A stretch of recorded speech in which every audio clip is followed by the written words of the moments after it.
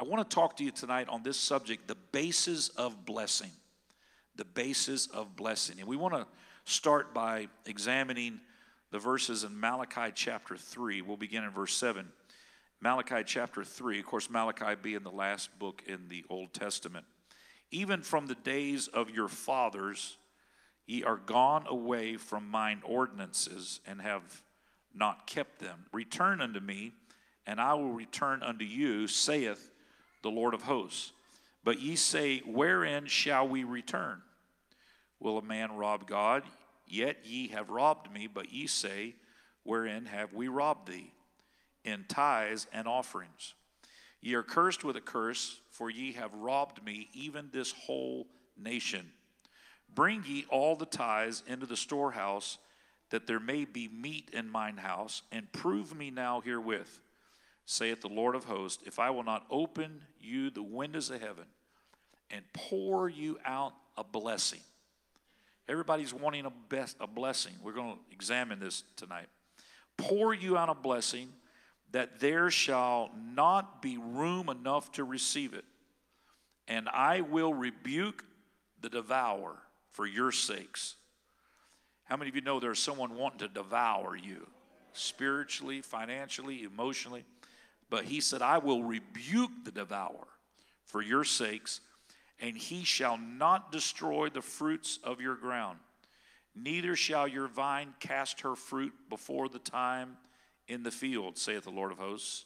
And all nations shall call you blessed, for ye shall be a delightsome land, saith the Lord of hosts. A delightsome land.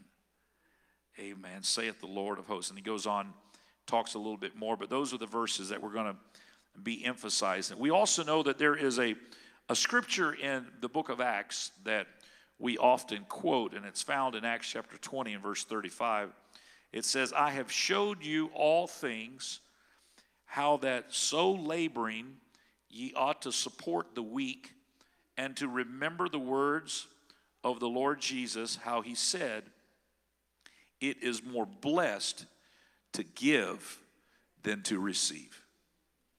When we talk about the basis of blessing, there's numerous scriptures that overlap that just confirm one another about how that blessing and giving are interconnected. They are part and parcel to each other. We had a great time on Tuesday with our Hands for Healing ministry as Channel 2, NBC News came out and set up their satellite truck. They were here early in the morning, and they broadcast their food drive that they do every December from our Hands for Healing ministry. Wrote a tremendous article and had a great presentation on their cable news channel about the Hands for Healing ministry and East Wind Pentecostal Church.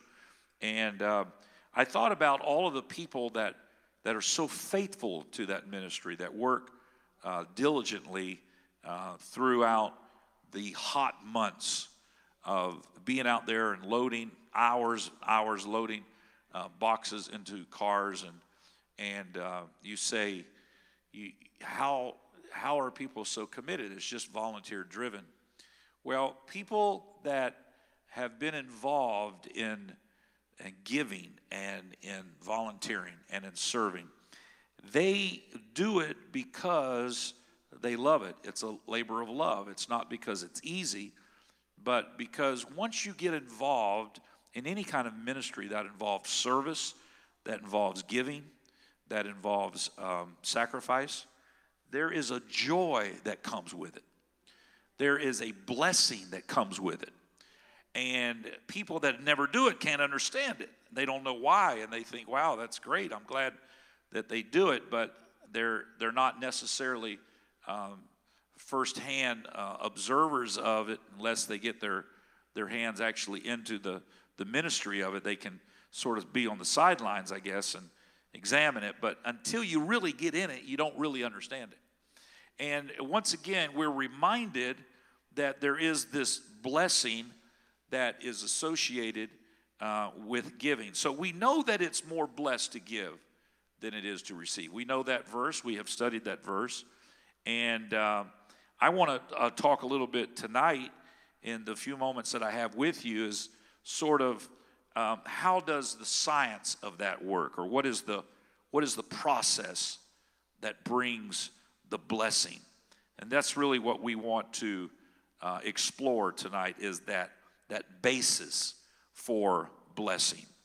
Because everybody wants a blessing, but if we understand the basis for the blessing, or the science behind the blessing, and I use that word science probably incorrectly, but the mechanism behind the blessing, then I think we can understand how that God is no respecter of persons, and that he desires to bless each and every person. Now, let's talk a little bit about Malachi, because Malachi is where we receive this rebuke, as it were, as the Lord was rebuking the children of Israel, but also there's a promise that's associated with it. And it's strong language, but it's very clear, and I think we can examine the verses that we read in the text, and it'll lay out what the basis is for blessing. Understand this, Malachi was the last of the prophets. The times in which he lived, about roughly 400 years before Christ, were remarkably similar to the day that we live now in this generation. The religious leaders of that time had failed to proclaim and to maintain the laws of God. We see that in our world today. For the most part, religion has failed. It has failed humanity. There's been many, many countries I've gone into that have literally been enslaved by false religion, by Catholicism and the Roman Catholic Church, and even the Church of England and Eastern Orthodox churches, and I mean the list goes on and on. But religion as a whole has miserably failed societies and humanity, and it is because they have forsaken the Word of God as the basis for their sincerely held religious beliefs. And when you leave the Word of God, that's why I want to examine these principles tonight through the lens of the Word of God, because that's where real truth comes from. It's where we wrote the book based upon biblical principles on the bucket of joy. So we understand that this blessing is very important, because it's not anything that's new. Where we are today is a repeat of where Malachi found himself. The religious leaders had failed to proclaim and maintain the laws of God. The house of the Lord was being robbed of its glory.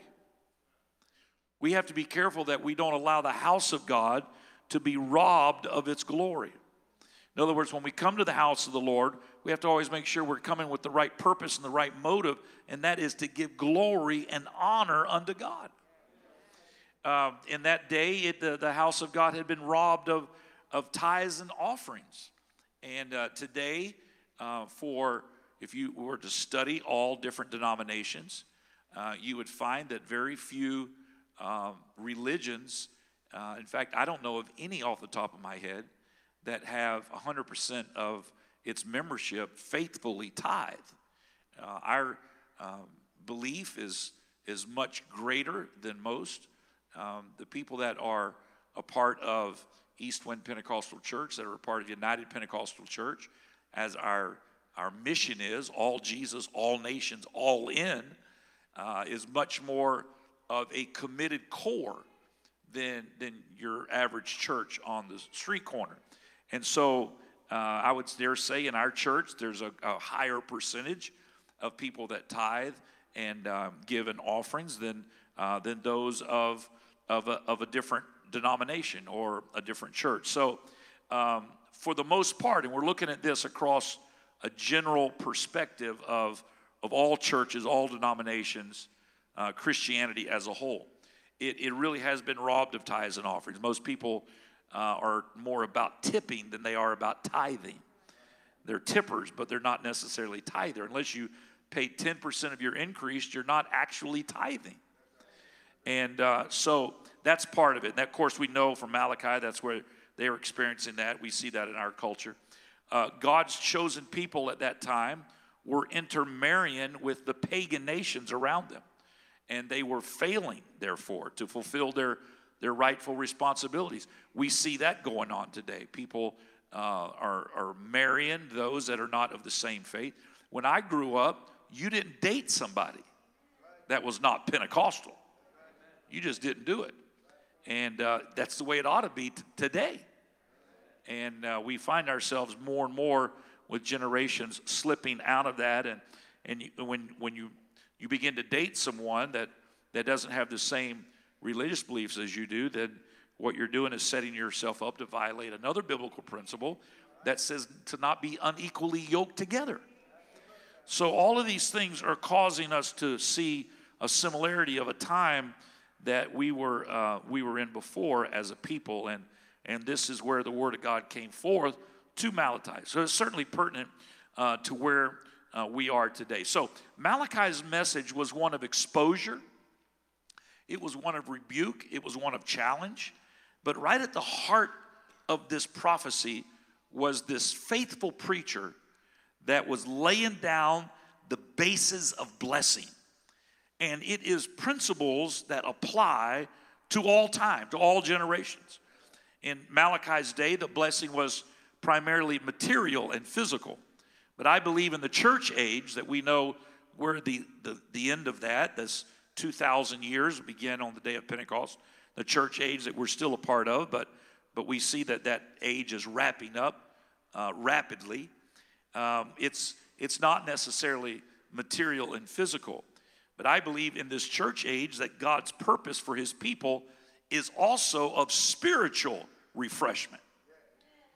It's a spiritual enlightenment. It's a regeneration, as it were, of the natural man, that we can have joy, that we can have peace. There is a blessing, and I know a lot of times when we talk about blessing, we think about it in terms of finances, and Malachi describes it as the windows of heaven opening up. But you have to understand there's a lot of intangible blessings that come with serving God. Just like the article I read to you in Time Magazine, it said, we found these people are just, as a whole, they're happier. And they don't deal with as much stress, and they're able to handle the vicissitudes of life. That's the challenges of life. They're able to handle a lot of variables. They don't live in as much fear. You see, there's all these intangibles that come because the blessings of God are not necessarily a bigger paycheck, although God does bless financially, but it's also a mental health and an emotional health and a peace of mind and a strength that comes in the midst of the struggle. It's this spiritual well of joy that springs up. Oh, hallelujah. And so this is a delight that comes in the presence of God. So we want to look at these conditions and observe what it is that causes the windows of heaven to be open to us in fullness of blessing.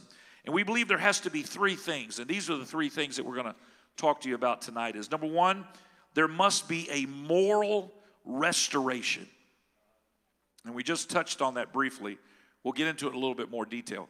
But number one, there has to be a moral restoration. Number two, a material restitution. A material restitution. And finally, number three, a miraculous realization. Let me give you those three again, and we'll go into them more. Number one, a moral restoration. Number two, a material restitution. And number three, a miraculous realization. Let's start first of all with a moral restoration. And again, we're taking these from Malachi 7 that we read in the text. Yet from the days of your fathers you have gone away from mine ordinances and have not kept them. Return to me, and I will return to you, says the Lord of hosts. So in the biblical teaching of divine blessing, there is no substitute for repentance and obedience. There's no substitute for repentance and obedience. When nations or individuals depart from the laws of God and manifest a spirit of rebellion, heaven demands nothing less than moral restoration. This means a restoration that is initiated by repentance. Return to me, and I will return to you, saith the Lord of hosts. So repentance, it signifies a change of mind that then leads to a change of heart. So many times people feel like, well, I don't feel it yet, but you can move toward repentance by hearing the word and knowing that you need to repent, knowing that you need to make things right. And if you do, a change of mind will lead to a change of heart. Don't wait until your heart changes and then have your mind follow your heart. Have your mind under the auspices of biblical principles and teaching. Have it lead the charge. And then the emotions and the feelings will follow that. And so in essence, it is a complete turnaround. It's a coming back with deep contrition and humility to an offended and grieved God. This is something that we do have to remember, is that when we don't live up to the biblical guidelines that God has given us, we literally grieve and offend God. And so it's not as if God says, okay, now I'm mad at you, now I'm not going to bless you, in a spiritual legal system, if I can say it that way, that there are blessings and there are consequences. And so for us to get in line with the blessings of God, we have to get in line with the moral responsibility that each one of us have as those that have been created in the image of our God, our Creator. So remember that sin is not only a departure from righteousness, but it is a departure from God. Sin is a departure from God because we serve this holy, marvelous, mighty God. Sin automatically creates a gap between you and God. So repentance is nothing less than a return to God. And we know that our blessings flow from God. It's just we have to get back to God. And so the wonder of it all is that when we return, He returns also. Oh, hallelujah. He says, return to me and I will return to you. What a great God we serve.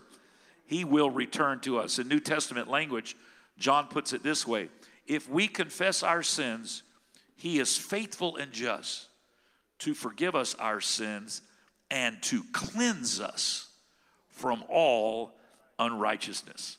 1 John 1:9.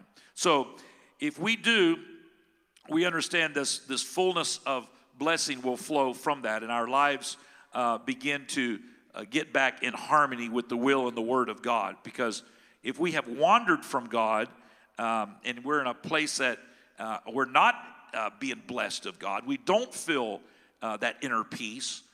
We feel like we're out of step, we're out of touch, something's not right. And God is calling us back to a place of harmony and a place of righteousness and a place of moral restoration. And so He is saying return. And more than repentance, however, is needed to perpetuate restoration. It's not just to return, but it's also to obey. Restoration is perpetuated by obedience. If it is initiated by repentance, it is perpetuated by obedience. That's why until you obey the word of God, you never really get peace. You never really enjoy this walk with God until you say, I'm tired of fighting against the word of God, explaining things away. I'm going to just obey the word of God. When you do, you are aligning yourself with the blessings of God so that those windows can open up and begin to pour out upon your life and your family's life. And it goes on to say, yet from the days of your fathers, you have gone away from mine ordinances and have not kept them. So God has linked blessing to a life of obedience. Do this and you will live, Luke chapter 10, verse 28 says. This is not a piece of legalism. It is a divine principle of life and blessing. And Malachi solemnly reminds his people that they have departed from God's ordinances, even as their fathers before them.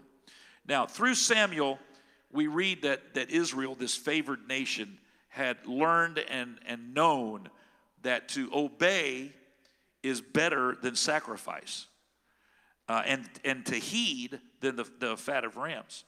1 Samuel 15:22. Therefore, there was no excuse. 1 Samuel was there, it was taught, it was understood, and now we're all the way down to Malachi. They had plenty of opportunities, plenty of prophets and so forth that had preached the road of righteousness and had given them a roadmap, as it were, for them to be able to be in alignment with God's word and God's law. So if we look at that and we juxtapose that to where we are today, we want those windows of heaven to be opened upon our lives. We have to fulfill the conditions of repentance and obedience. It all starts with that. There is the only way that you and I can get to moral restoration. And can I just say this before we move on to the second area of this study, and that is this.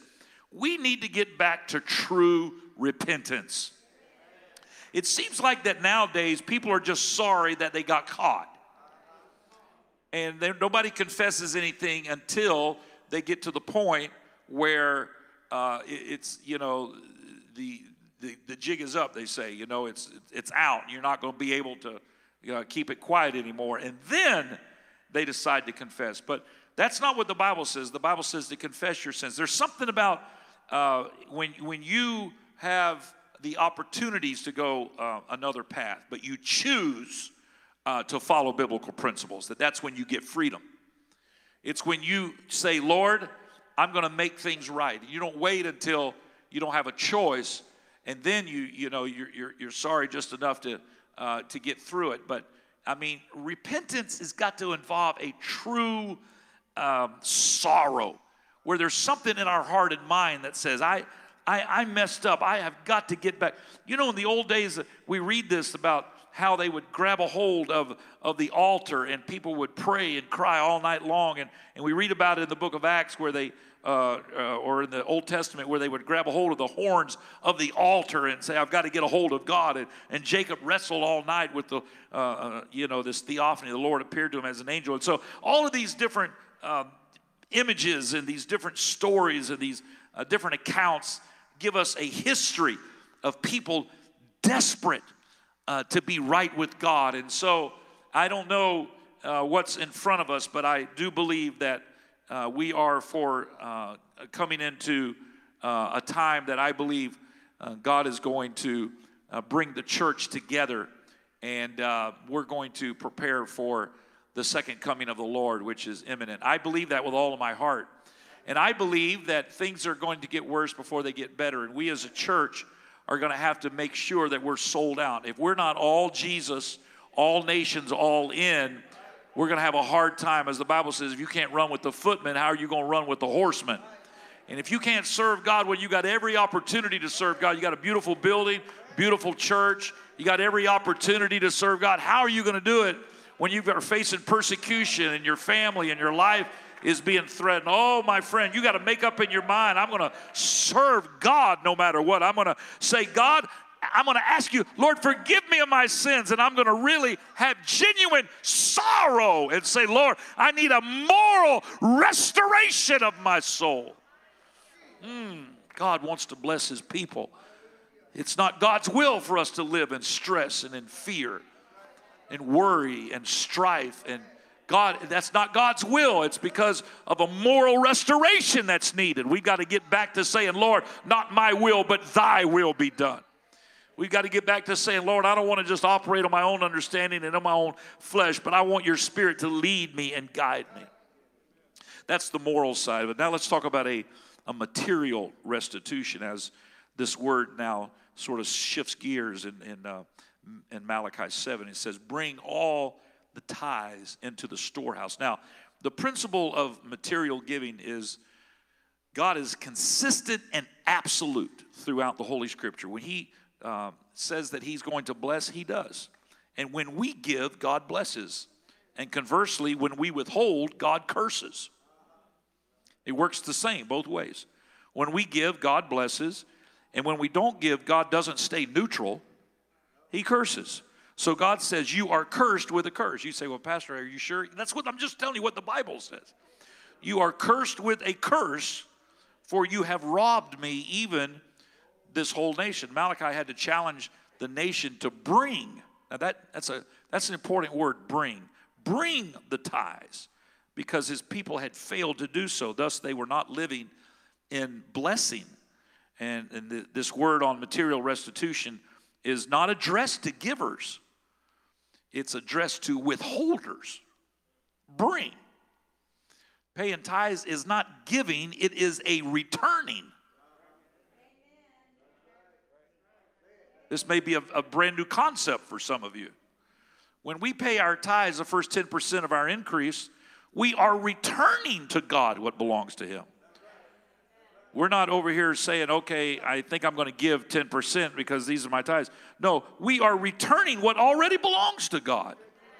When you look at how Joseph was working with his brothers to see if their hearts had changed when they were coming out to Egypt to ask for food and grain, and they would bring money and he would give them bags of grain. And of course, he recognized those were his brothers. They didn't recognize him. He was, the governor of Egypt. The Bible describes him as the Lord of the harvest. And he was the one in charge of being able to provide them for the food that they needed. So he would put their money back in their bags, and they would go back and they would open it up and they would say, Dad, we brought the money and here's the grain, but the money we brought is given back to us and so forth. He said, well, bring it. We'll go again when we run out and we'll take that money plus more. And they would do that. And Joseph would put it back in there. And so he would always return it back. But the thing that was so inspiring to me a few years ago when the Lord gave me this message, that he put this silver cup in their bag, and it had the marks of ownership of the governor of Egypt. And so he did it as a test. They had not stolen it, but he wanted to teach them what it was to understand what belongeth to God, and who he was. And then they got a revelation when the guards went out and they found the brothers, and they said, come on back. And they looked through their bags and they said, we found the silver cup. Somebody stole a silver cup. No, we would never do that. Oh, yeah. And they opened the bag up, and here it is in Benjamin's bag, their youngest brother. Oh, no, you can't take him. We've already lost one brother.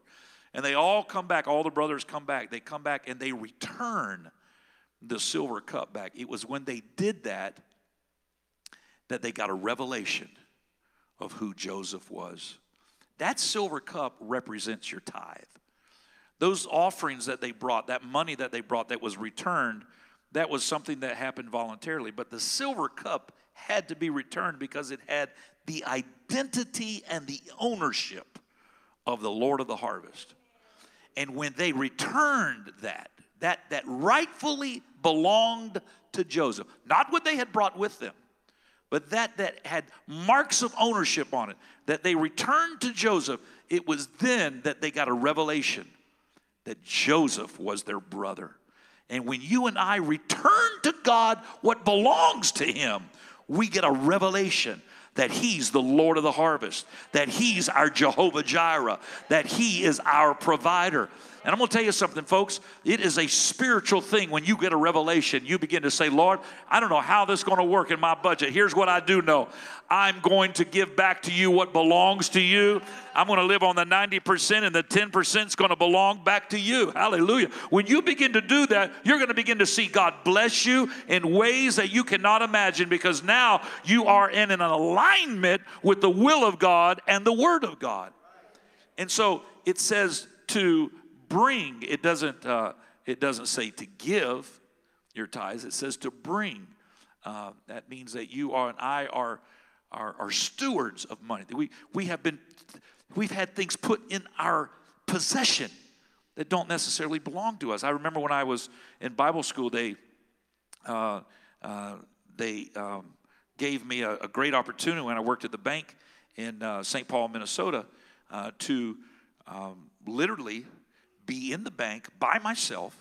Here I am, an 18-year-old kid, and I am locking up the bank, and I ran the drive-through by myself. Everybody else went home from the lobby, and the drive-through, you know how it is in a bank. They stay open an hour later, and I was there in the drive-through, and I was there with all of this money.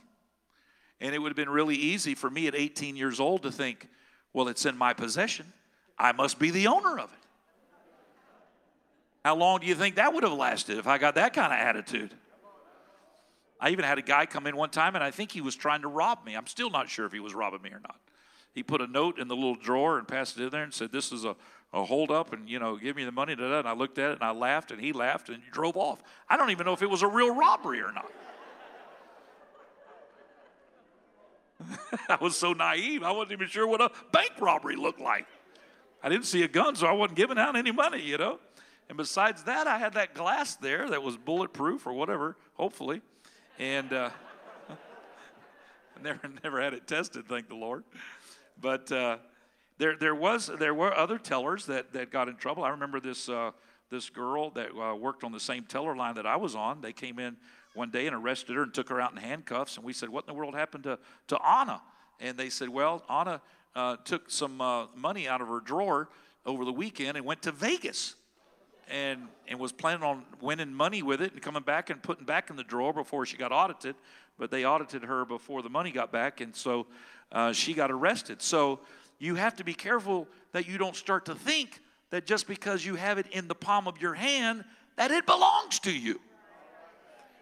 And that's just an example of it, but God blesses us and puts stuff in our hand. We would be wise to remember that it doesn't belong to us. It belongs to the Lord. So there's different aspects to this material restitution. Let me break it down. First of all, the place of this restitution. Bring all the tithes into the storehouse. That's the place of restitution. From the time of Hezekiah in 2 Chronicles 31, there was in the sanctuary, there was a storehouse, and it was built for depositing the tithes and offerings of the people. And this was also true of the second temple in the days of Nehemiah. We read about that in Nehemiah 10, 38 and 39. But even before this, God clearly states that all the tithes and offerings of the people were to be brought to one place.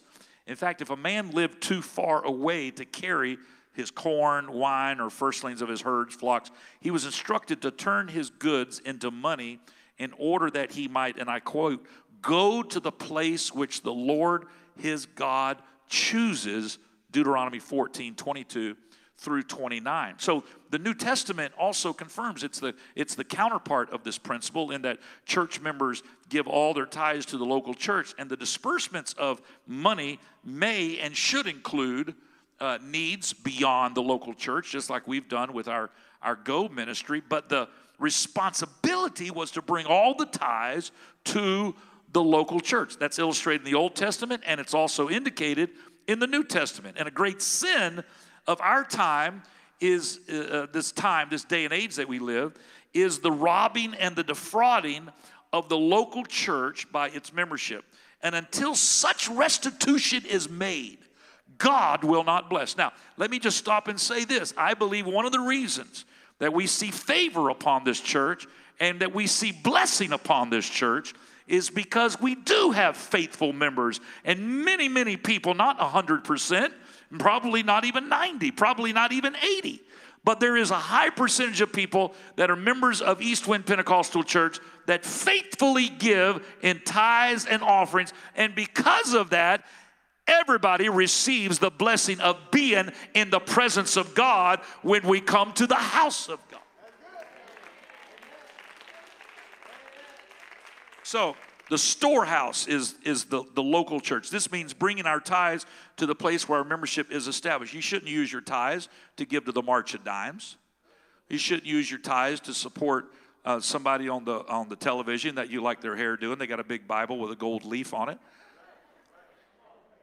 The storehouse is your local church. It's where your spiritual life is being nourished. It's where your membership is established. And our church privileges are enjoyed here, and we have that wonderful blessing of God. But if we give elsewhere, then it should be over and above the required tithe of our church. This is scripturally binding upon all who desire to see the blessing of God. Now, if you don't want the blessing of God, just do whatever you want to do. But if you want the blessing of God on your life, we're not going to kick you out if you don't pay tithes. We're still going to let you come and sit on our beautiful seats. But you are robbing yourself. And I'm not preaching this because, like I said, it's because we don't have a giving church. We have a great church, and its tithing is as strong this year as it has been any other year when there was no COVID. So even COVID couldn't put a hole in tithe because of the faithfulness of God's people. But I always feel like that there's so many other people that God would like to bless if they could just get a revelation of what God will do. In fact, this is one point where the Lord said, put me to the test and see if I won't pour you out a blessing. So that's the one thing is the location. Now the second thing is the proportion of the restitution. Bring all the tithes into the storehouse, and it is the portion, it is the proportion, or that 10%. Tithing is 400 years older than the law. Did you know that? 400 years. Abraham gave tithes to God through Melchizedek, the king. He was a king and also a priest, we read about in Genesis 14. And according to the 7th chapter of Hebrews, Melchizedek is a type of Christ in his resurrection. Melchizedek gives Abraham bread and wine, which are symbols of service, and Abraham acknowledges his indebtedness to God by giving him tithes and all his spoils. In other words, tithing is the scriptural way of saying thank you to God for all that he has done for us. What a great God we serve. And so if we know there's joy in giving, if we know that God opens up the windows of heaven and blesses us, and he indeed is the blessor, it seems like that paying tithes would be something that we wouldn't even have to think about. But indeed it is a challenge because money is the god of this world. And so when you see a church begin to give, you will see a blessing come upon that church. Now, over the last 22 years that I've had the honor to be your senior pastor, we have been involved in a lot of different stewardship campaigns. We wouldn't be here if it wasn't for the giving of God's people. And we have seen every time we begin to sacrifice financially, God begin to bless spiritually. In his book, Giving to God, Robert Laylaw illustrates this thought. He said, I go to a home where there's a little girl, 5 or 6 years of age, and give her a box of chocolates. She straightway disappears, and when she returns, her lips and fingers are covered with chocolate. In another home, I give a box of chocolates to a little girl, and the little girl brings it to me and says, you have the first one. And I say, oh, no, they're for you. But please, she pleads with me to give her, you brought them to me. Do please have the first one. And so, the individual takes of the first one and says, thank you so much. That's so kind of you. Now, the question that he proposes in his book, and I propose to you now, is simply this. Which child has the warmest place in the affections and the generosity of the gift giver? Which one is more likely to get another box of chocolates? Is it not the one who says, you take of the first part of it? Now, this is something we've tried to teach our children, because whenever we go through Chick-fil-A drive-thru and it comes across the front seat, the mom and the dad pull those waffle fries out.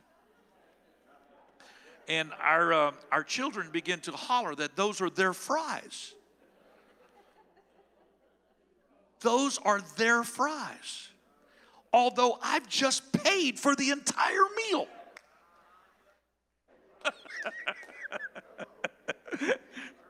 And my wife says that's called mom tax. There's a mom tax that you have to pay as it goes across the front of the seat and goes to the back. You think about that. God, every good gift cometh down from the Father of lights. How crazy is this for us to get all stingy with God and say, no, God's paid for the whole meal. And we don't want to give him a fry back? And those frosted lemonades. Don't even get me started on those. They get nervous back there when I stop to, take a swig on that straw. That's my lemonade. I ordered it, but I paid for it. I'll drink the whole thing if I want to. The tithe is the first chocolate handed back to God. It's the first fry in the fry bag. It's the first swig on the frosted lemonade. You're still going to have the whole thing to drink from. Just return back to God what belongs to him. And it's just 1/10 of the total income as the Word of God indicates. And for others, it'll be more. For some, it'll be less. It's amazing how God did that. 10%. It's equal sacrifice for every individual. So, in addition to tithes and offering, this word means the free will giving, which is over and above the basic tithe. And the Bible teaches that God demands the tithe, whereas He deserves our offerings. He demands the tithes, but He deserves the offerings, because such giving is for our good and blessing. What we just made commitments to in 2021 was our go, which is what we do to give to missions, and we give to all these different ministries. That's not our tithes. That's over and above what we pay as tithes. You say, how can a church do that? You know why? Because we have learned. We have proved Him. And He is a blesser. And as my father always said, you can't outgive God. There is an overflow that comes from a heart that is connected to the heartbeat of God. And ladies and gentlemen, there is no greater giver than God. For God so loved the world that He gave. Give is a natural byproduct of love. If you don't love the Lord, you won't want to give to the work of God. But if you love the Lord, it will just naturally flow. It's an overflow that comes from your heart and your mind.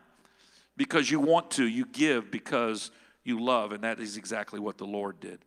So giving is older than the law, and it was enforced by the law. It was approved by our Lord in Matthew 23. He merely acknowledges it in Matthew 23. He condemns its practice without the right spirit. And it was included in the teaching of the apostles in 1 Corinthians 16:2. Now, Jesus says in His teachings in Matthew that if we do it with the wrong spirit, then it is of no consequence. So have we been robbing God? Tithe is the proportion of restitution that He expects of us if the windows of heaven are to be opened in our lives. So finally, and I'm still under this second one about material restitution. The third subcategory of that is the purpose of the restitution. Bring all the tithes in the storehouse that there may, here's why, here's the purpose of the restitution, that there may be food in my house. Oh, hallelujah. The tithes and offerings were the only means by which the priests lived. They had no inheritance of their own when you look at Numbers 18:20 through 32. And in a similar way, God has ordained that the church should function by means of the tithes and offerings of God's believing people. And we see that again in Corinthians 9:1 through 14. What is more, the general teaching of the New Testament makes it evident that in normal circumstances, each local assembly should be self-supporting. And I'm so thankful that we are. We don't have to send a portion of our money away to an organization. We do that voluntarily. We support national causes and missions and youth programs and whatnot. But it is a part of what makes us as a local assembly be able to be self-supporting. And that follows a biblical example. So with this purpose in view, God curses those who rob Him. To hold back what is due His in a local church is to merit the judgment of God. And an extreme example of His judgment happened in the early history of Israel in Canaan, and it also happened in the early history of the church.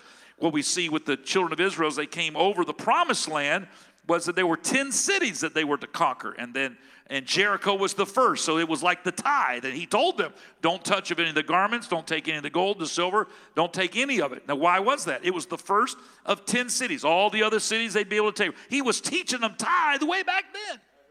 Don't touch anything in Jericho. Of course, Achan took it and he put it under his tent and he hid it and so forth. And as they go out to fight the next city, Ai, and they just send a little army because it's a little town. They don't no reason to get the whole army up.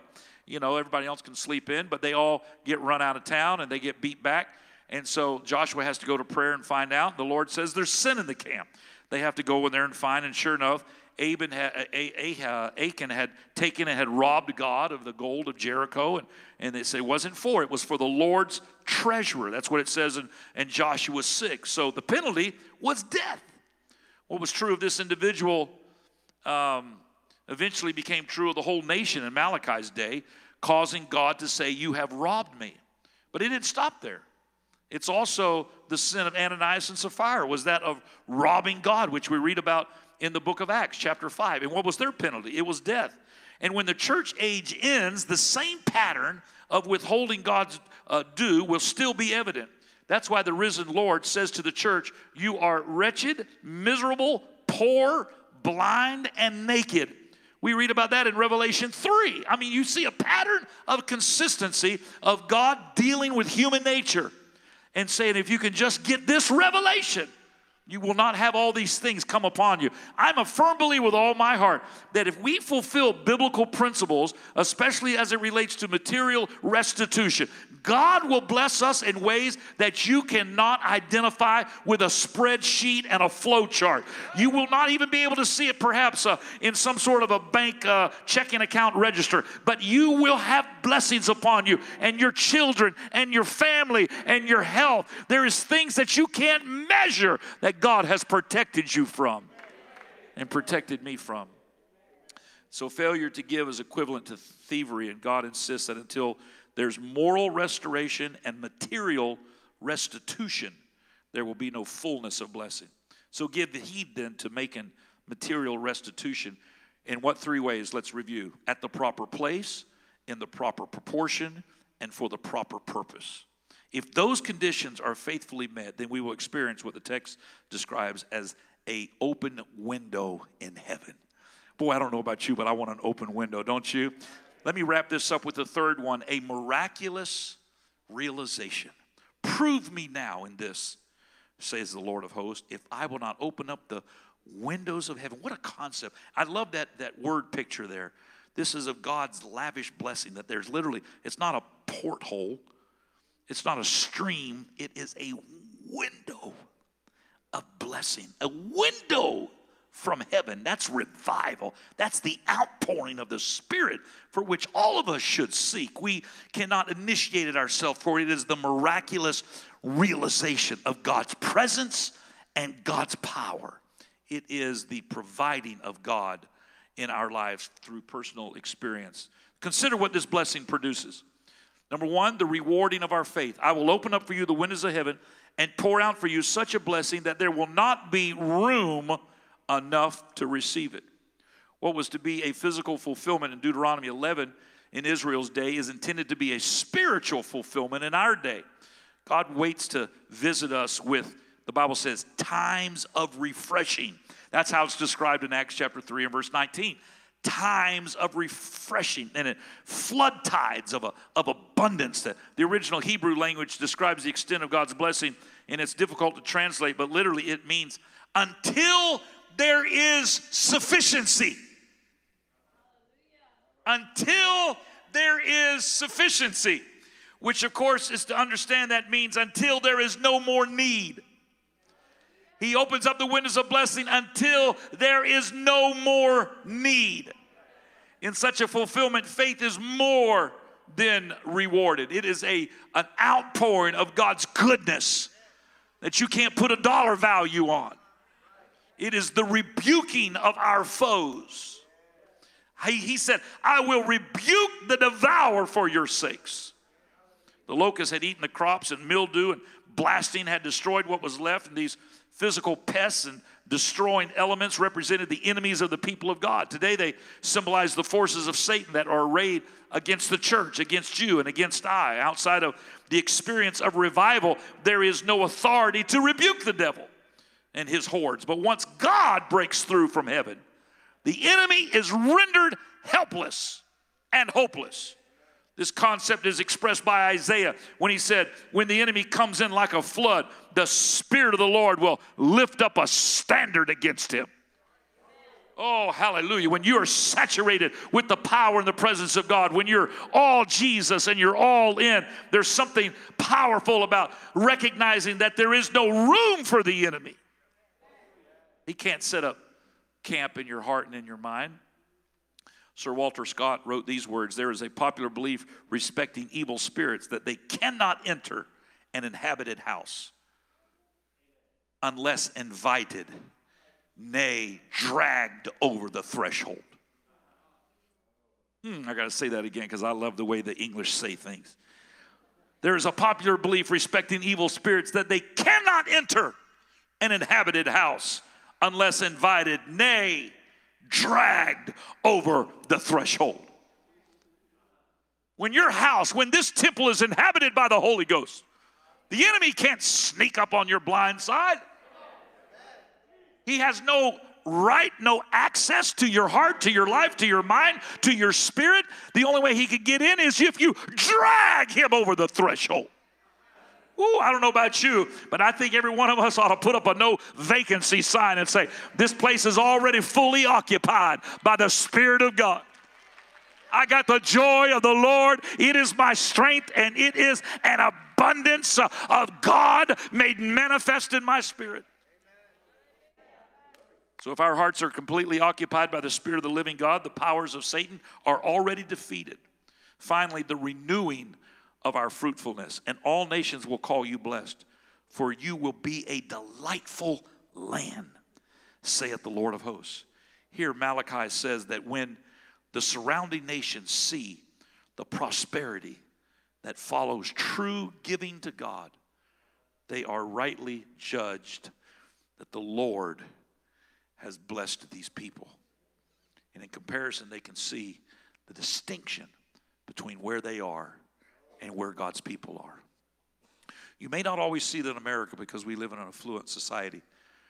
But if you were to go with me in some of the places that Brother George Long and I have gone, and some of the places our men have gone in third world countries, in Peru and down in the Dominican Republic and the Amazon and nations of Africa and Madagascar, if you were to see these nations and compare what it is that the people of God are living in and what it is that people are living in that are not serving God, it is night and day.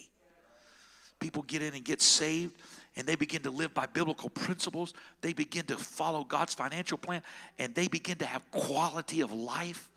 When we were in Madagascar, Brother Richard said, see that guy right there? We found him living in a box. He's a medical doctor now. See that lady over there? He went around and just started pointing to all of the blessings and people. And then when they took up an offering, they couldn't even hardly contain it all. I've showed you the video of it. It's because there's such a power that happens whenever you follow God's word. And you say, you know what? It doesn't matter where you're at. It doesn't matter your socioeconomic level. People say, well, these are just principles that apply to people who already have money. No, it does not anything about it. It's no matter where you're at, where your position, what your station in life is. You just begin to start wherever you are and say, I'm going to bless the Lord, oh my soul. And there's a blessing that comes with it. Oh, I'm telling you, God will begin to change your quality of life, and the windows of heaven are opened up. And when you're in the midst of these people, you feel the power and the presence of God.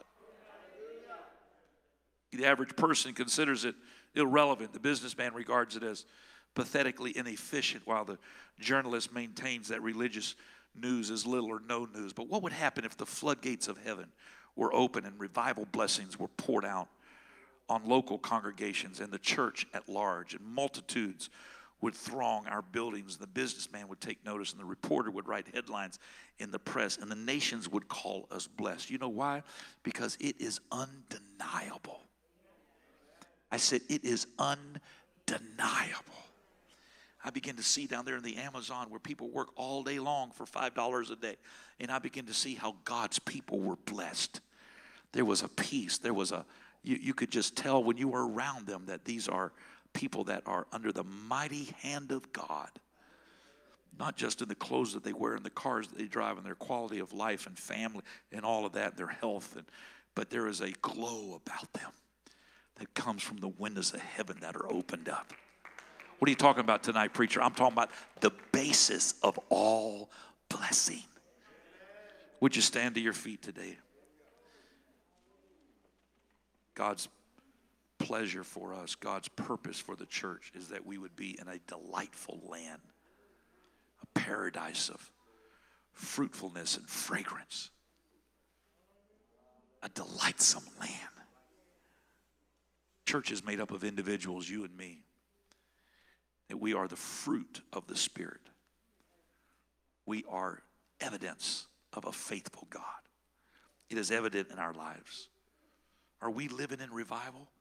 Is our witness making an impact in a contemporary society? If not, then let us seriously and urgently ponder the true basis of blessing. The basis of blessing is a heart to give. Summarized in one sentence, the basis of blessing is a heart to give. That's why when we come together, when we worship God, we give him worship. We lift up our voice.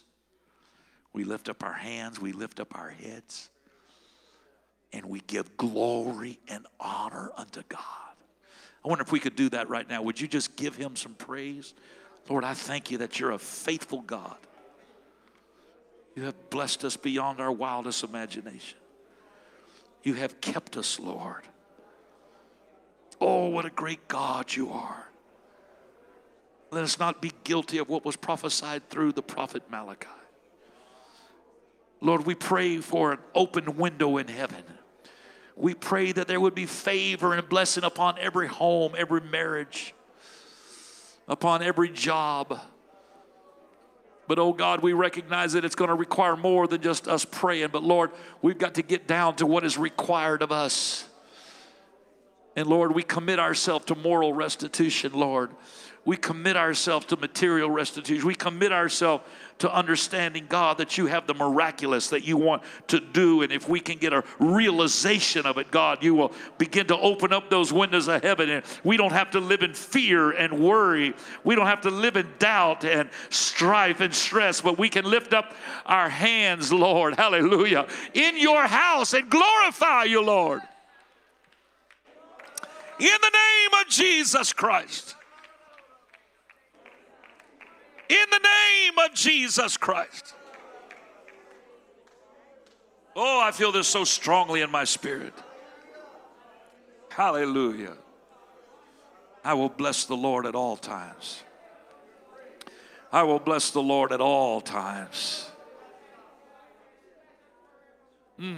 Glory be to God. Hallelujah, hallelujah.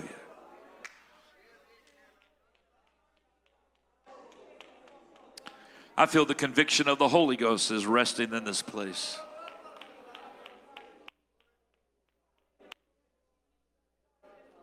I pray the anointing of your Spirit to come upon us, Lord. I pray for conviction in your Spirit to move us to a place of repentance and obedience. I'm going to make things right, Lord. Before this year is over, I'm going to make things right, God.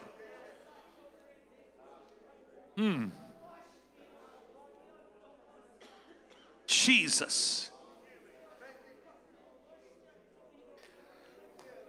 Hallelujah, Jesus. Move us with your message one more time, Lord. Stir up the gift that is within us, oh God.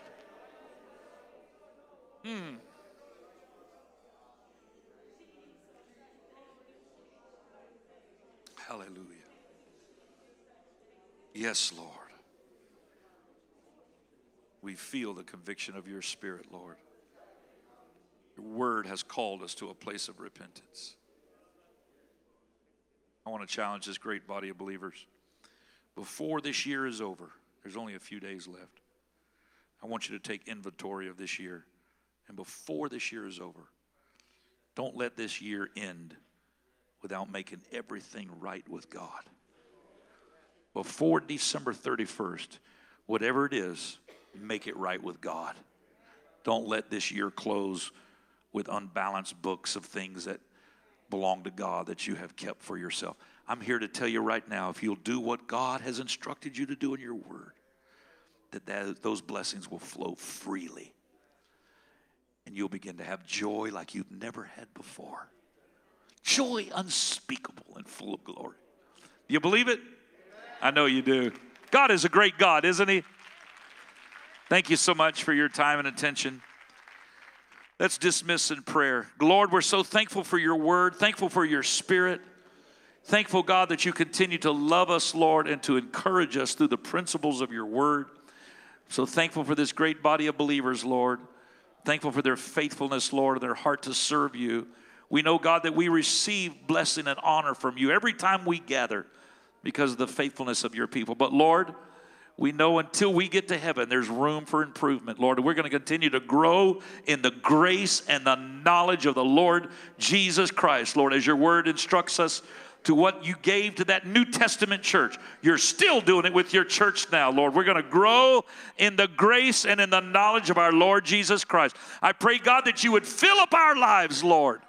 Fill up this bucket with joy, unspeakable joy, full and running over in the name of Jesus Christ. Everybody said amen.